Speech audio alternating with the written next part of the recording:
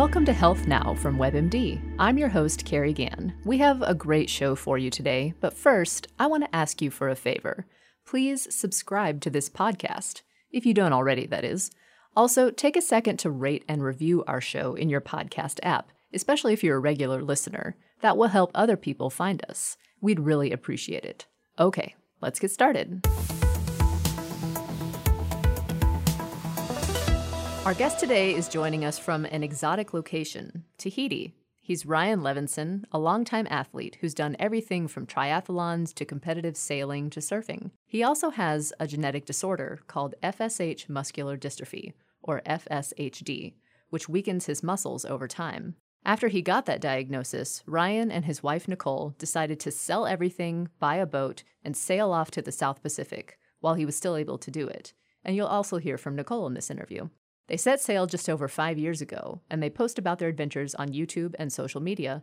Ryan and Nicole, welcome to Health Now. Thank you. Thank you. Glad to be here. Yeah, from all the way from the other side of the world. We're grateful to talk to you. My first question for you is, when you first had symptoms of FSHD, what were they like, and when did you know that you needed to see a doctor? Yeah, that's interesting. The first symptoms in retrospect started kind of towards my senior year in high school. I was a competitive cyclist, and my whole thing, I was going to go pro. I was on a pro development team, and I was the state champion at the time and doing well internationally. And this was going to be my career. But all of a sudden, I started having trouble in some of the kind of more elite level races. And I didn't know what was going on at the time. I just thought I lost my mojo or something. So stopped cycling, moved to California, got way into surfing. And after a little while, probably my second or third year of college, I started noticing it was getting harder to paddle surfboards, and I started noticing changes in my body. The shoulder started slouching forward a little bit, so my friends would tease me for trying to stand tall, and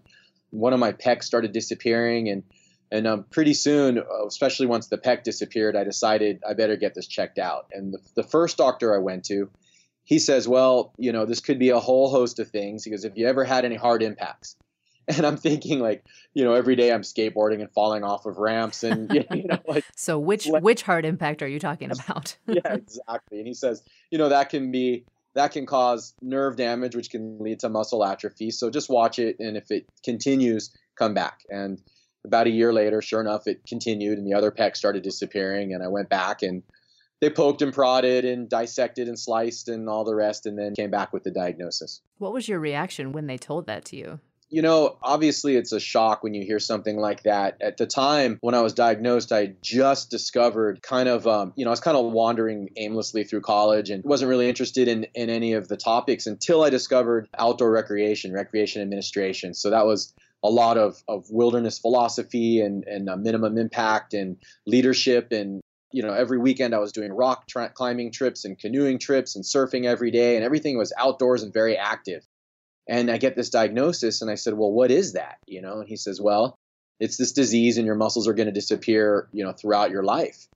And I was like, so my reaction immediately was, well, how is this going to impact all of these things, this lifestyle that I love so much? And so I asked him straight up before he'd even fully confirmed the diagnosis. I said, well, here's what I do. What does it mean for that? And he says, well, all of that is unrealistic. This is almost a verbatim quote, by the way. He goes, that's all unrealistic. You should quit all of that and learn something useful like key punch. Oh my goodness. Yeah. So when you say, what's my reaction? My initial reaction was, how is this going to impact the lifestyle that I love living? What makes me so healthy and feel alive? And, just sort of the way I'm kind of chosen to move through this world. And then immediately followed by, if I can't do that, what does that mean? So it was sort of the reaction to the diagnosis and the reaction to the consequences were sort of two different things. That is such a blow, especially when you're a relatively young person at that time. You had your whole life ahead of you, essentially, or one version of it. When you were diagnosed, did the doctors tell you what you might expect your life to look like, essentially? And obviously, they told you that it was a bad idea to pursue those activities that you loved, but did they give you any other details about what might be in store? No, it's surprising. Back then, well, I should back up. The doctor I had at the time, it's usually one doctor who does a diagnosis like this. He's brilliant. He's an incredible neurologist, but he doesn't have the best bedside manner. So any of the doctors that are listening, he was very clinical. He sat down, he pulled out a little tape recorder, and he literally dictated the notes of the exam, and that's how he broke the news to me. And then I said, well, what does this mean other than quitting all the stuff I'm doing and learning Key Punch? And he's like, well, let's have that discussion after we've confirmed this with a further biopsy. And I said, well, okay. So I went home and went online, of course. And the internet was brand new back then. I don't even think WebMD existed yet. It would have been really useful at the time. So all I could find were these really kind of rough, super clinical, technical papers about FSHD. And they were all very grim, that eventually you'd lose the strength to even close your eyes or to smile. Certainly assisted daily living, no treatment, no cure. They didn't even know the mechanism of the disease back then. There's nothing about how to sort of manage your life in faces of a challenge like that. There were certainly no other examples of people with FSH who were living a life even remotely similar to mine. So I was basically starting from scratch. And, I went back to the doctor and I said, well, okay, now you've got your biopsy. We have the confirmation. What now? And he's like, well, you shouldn't be very active. You should limit your physical activity because if you're highly active, you can actually tear down your muscles a little bit. And that's how it's a very rough way of describing how a healthy person builds muscle. They tear it up a little bit through exercise and then it grows back stronger, kind of oversimplified. But he says, in my case, I would tear apart the muscle a little bit and it wouldn't be able to regrow.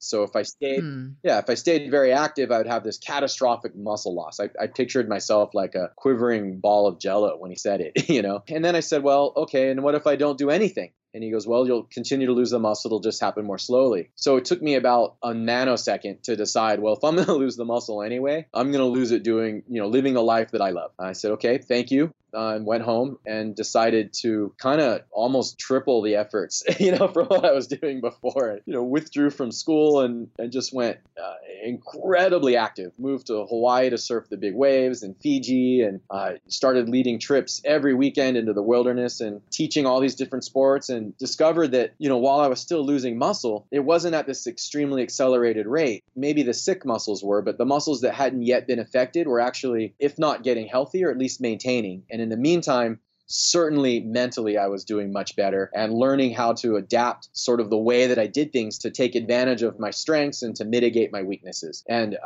I think that is what sort of laid the foundation for my life from then till now. And I want to ask you about that more specifically. So I think for a lot of people, getting that kind of diagnosis and realizing how much of an impact it would have on their life could lead them to a serious bout of depression, at least for a time. But that didn't happen for you, it sounds like. Or did you go anything through like that? And if not, how was it that you were able to sort of move through that period? Yeah, that's an excellent question. And I agree with you. I think that what I experienced, while the specifics are unique, the impacts and sort of the grieving process is probably similar for a lot of people. And a lot of people have told me that over the years. And I think for me, the thing that really kind of helped me get through that, and frankly, it wasn't like, somebody who loses a leg or is in a really bad accident or has a singular disease where they have the diagnosis and then they sort of build from there. When you have a disease like this that's progressive, I'm constantly going through that, even now, where I'll have a level of ability and then in a short period of time I will lose that and then I have to readjust to that new level. So and every time I go through the grieving process, I've just become really, really good at it. And I think the thing that kind of, if I had to put it into one phrase, it would be that I can't choose what happens in this case. I have no control over that, but I do have control over how I respond. So I focus on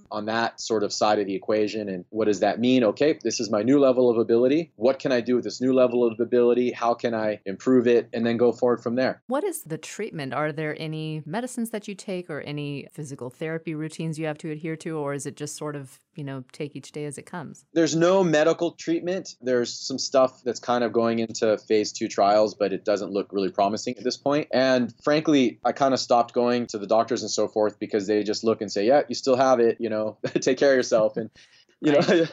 I finally eventually realized, it's kind of the closest analog, if that's the right word, that I can come up with is sort of people who are getting older, like really getting older in older age, where their bodies are starting to get weaker and they're starting to have kind of aches and pains and due to the imbalances in strength and other things, inability to recover from effort and so forth. And a lot of what applies to them or even to fully able-bodied young people applies to me. So I eat what I think is fairly healthy. I stay away from all, basically all refined foods, processed foods for sure, certainly simple sugars. I eat lots of vegetables, lots of fish out here. Exercise regularly, but not too extreme. I practice yoga every day for the last 15 years, and it's more of a relaxing meditative practice rather than twist myself into a pretzel and Right. sweat kind of practice, and Right. and those things combined with meditation and sort of stress management and getting plenty of rest and recovery. I mean, this is stuff that works for everybody, but for me, I think more than the average, it's extreme. If I don't have enough rest, or if I overtrain a little bit, or if I eat unhealthy, I have a very pronounced loss of ability until I recover from that, to the point where my legs will buckle and I'll fall to the floor. But if I do it right, I can go out and surf, 10-foot waves on a kiteboard all day long and be fine. Wow. You're pretty much just taking care of the basics the way everyone does, but it it means that much more for you, for your health. It has that much more of an impact. Yeah, I think it probably has just as much of an impact for really everybody. It's just, I think that a lot of people have the ability to sort of compensate for the cracks in the foundation, if that makes sense. So they can get through the day, but if they just took the time and put the focus on and the mindfulness, frankly, on taking care of those basics, they'd be amazed at how much more they can accomplish, not just physically, but mentally and sort of energetically and all the above, because they're standing on firm ground, I want to talk about this trip that you are on right now, which sounds absolutely incredible. Where did this idea come from? Was it your idea, or Nicole, was it your idea? No, it was not my idea. It took about 6 months of communication, talking between the two of us before I finally felt okay with doing this trip and leaving the job and leaving the house. And there was a lot involved. And so it took a little while for me to get comfortable. Yeah, for me, I've been sailing my whole life, and through college, I was actually an adjunct professor of sailing for San Diego State, which is a fancy way of saying I taught PE class that involved sailing. And, and then later I competed on the U.S. sailing national team for a little while and used to captain a large sailboat. So it's been in my blood for a long time. And always I would sit on these boats, at times, especially when I was alone and just kind of putting things away. And I would dream about just kind of pointing it over the horizon and finding out what's there, just going and just sailing over the horizon just for the sake of discovery. And it started with smaller trips up and down the coast, sailed alone up to Santa Barbara and back from San Diego and through the Channel Islands, and then which are off of the coast of California. And then Nicole and I started talking, and we were debating whether I should sail alone to Hawaii as part of a race or whether we should sail down into Mexico. And then finally we decided it sounded much more fun to sail into Mexico and surf and explore. And then that sort of said, well, why stop in Mexico if we have this boat that's capable and we have the ability and the skills, and I'm certainly not getting any stronger. So, it really became about doing it while we had the chance to do it. I'm losing the ability, and the only thing that was holding us back at that point, we had the equipment, we had the resources. The only thing that was holding us back was ourselves, fear. And I think that's true for a lot of people. So we were able to put that aside and basically sail into our dreams. I mean, not to sound cheesy, but literally we just said, what would happen if we didn't have any fear and actually did what we're dreaming of doing? And that was the beginning of it. And here we are. That's incredible. I need to back up and ask, how did you guys meet? Did you know each other before your diagnosis, Ryan, or did you meet afterwards? Before. She picked me up in class because I was super hot. I did not. No, he hunted me down in class. He figured out who I was and approached me. And that was 24 years ago. And he had not had his diagnosis yet. Nope. I was just super cocky little surfer kid back then. Nicole, were you also like a same, outdoorsy, very active person with similar interests? I didn't have the water interests. I didn't have a sailing background. I was actually growing up. I did a lot of skiing with my family, and I was a competitive figure skater. Oh. And then when I met Ryan, I was just a gym girl, basically. And he kind of opened up the water world for me, and it's just been progressing ever since. So how do you guys spend your days? And what have some of your favorite places or experiences been on this trip so far? Wow. We decided a while ago that we're going to let the weather guide us completely. So we picked we both love the ocean and interacting with the ocean. And the ways that we do that primarily are through surfing, kiteboarding, and then diving, free diving, holding your breath and going down underwater. So we look at the weather and we say, okay, there's not going to be any wind for a while and there's not going to be any waves, but it's really sunny. So there's going to be some great diving. What is within a few days to a week long sail from here that has really good diving? And then we go there, and then, okay, now the surf surf's getting bigger, but there's no wind. Let's go find a surf spot. Okay, now it's really windy. Okay, get the kites out. And it's sort of that guides us sort of from a navigation perspective. And then it's just filling in the gaps around there. So anywhere we go, we're making the videos for Two Afloat, our YouTube channel. Mm-hmm. And obviously we're maintaining the boat and taking care of each other and trying to improve our ability to do all these things. And that's really it. It's not, I'm trying to make it sound more fancy than it is, but basically we just, and it's a tremendous amount of work. Maintaining the boat is easily a 40-hour-a-week job. And then the Two Afloat channel is really our full-time source of income primarily. Mm-hmm. So between those two things, it's not like we're in the water, kiteboarding all day long every day.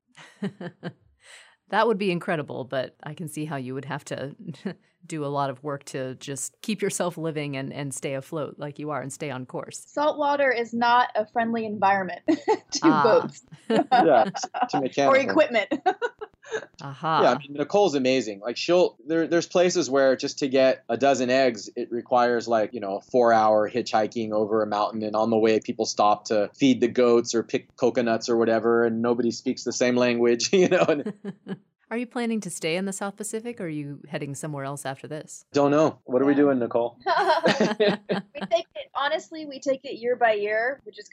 We talk about how we're feeling physically, how Ryan is doing. And we don't have an answer for that because we don't know. Yeah, Nicole nailed it. It really, a lot of it has to do with my physical ability. And, as I lose more and more strength, it becomes more and more, the calculation changes. The waves out here are not soft, fuzzy, friendly, happy waves. They're heavy, they have a lot more power. They're in the middle of the ocean and they nail these really shallow, jaggedy coral reefs. And as I lose the ability to swim and sort of, move safely or more safely through those environments, we have to adjust. It reminds me of actually when I worked on the ambulance, which was a job I loved. I started getting harder and harder to do CPR. I could still pass all the physical exams needed in terms of functional qualifications for the job. But as it became harder to do CPR, I had to make the decision that it wasn't worth potentially risking somebody else's well-being. So I pulled myself out of the field, even before I would have been disqualified otherwise. Right. And I feel like that's the same mindset I'm trying to approach out here. Just in this case, it's my own life and frankly, Nicole's that is as at risk if I get the calculus wrong. So, that's the long answer to we don't know yet, but we don't know yet because we're dealing with a variable that it's nonlinear. So where are you now? Describe what you're looking at right now, where you are. Okay. We are off of an island called Moorea, which is a small little island about a day sail away from Tahiti. There's only one other sailboat anchored near us and no other boats in sight. There's beautiful green mountains on one side, and on the other side, you just see the waves breaking on the reef. We're anchored in really shallow water, so the water's this vibrant kind of green turquoise. Of emerald turquoise. Yeah. I'll let Nicole do the color, and actually it's the same color as the little camera light telling us that the camera's on the computer. The wind's howling right now, so they call them moutons out here in French. They're little sheep, the little white caps all over the lagoon. The clouds are low and they're sort of shrouding these jagged volcanic mountains. And later we're going to pump up our north kites and use them to kind of touch this wind to glide across the moutons and get out into the surf and kind of connect to all of these elements that are raging all around us, and very much looking forward to that. Ryan, you've written before about feeling like you have two voices, the public one where you talk about how you live in the face of the challenges of having muscular dystrophy, and the private one where you have a lot of emotional pain related to the condition. How do you balance those two voices in everyday life? I would say that they're starting to kind of the gap between those is narrowing every day, especially as I lose more and more ability. It sort of becomes more and more, I don't want to say evident, but that's the best word I can think of right now. I almost feel like I'm in the end game a little bit. And again, I think this might be something that people who are in very old age start to feel in some ways when it comes to physical ability. They just you just say, well, this is what it is, and I can't really do anything about it other than mitigate it the best I can. My new normal, I would say, is to sort of, it sounds really cheesy to say follow your heart, and I think that oversimplifies it. But what I've learned from this trip and from the experience of having this disease more than anything else is that when you feel like something is right, right for you, or that you're, sort of called to do it, not necessarily in some, religious meaning, but there's not really language for this that I'm aware of. But when you feel driven in a certain direction,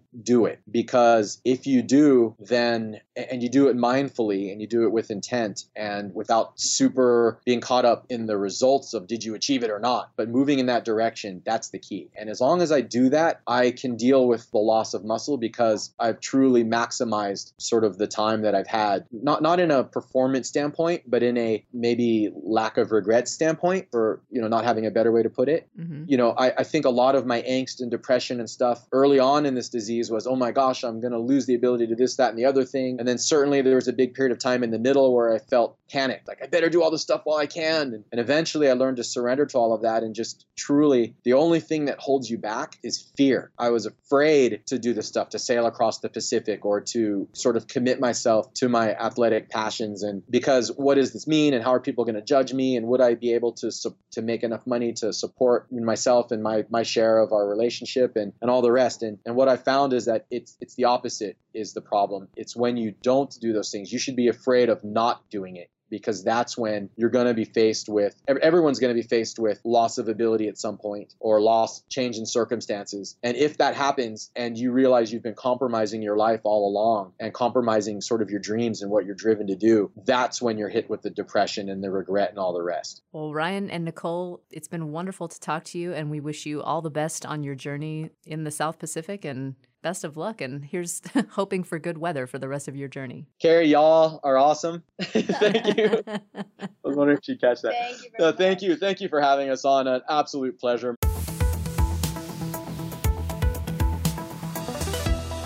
Today's tweak of the week: spend some quality time with yourself. We often equate being alone with being lonely, but that doesn't have to be the case. Experts say it can boost your mood, relax you, and lower your stress levels. The difference seems to be choosing to be alone rather than just winding up that way. So block some time in your calendar and take yourself out to a museum, or sign up for that yoga class you've been thinking about. You could even stay home and make that awesome new recipe, then binge watch the latest series. Thanks for joining us today. Hope you can tune in next time. Until then, keep up with WebMD on Facebook, Twitter, and Instagram. Bye for now.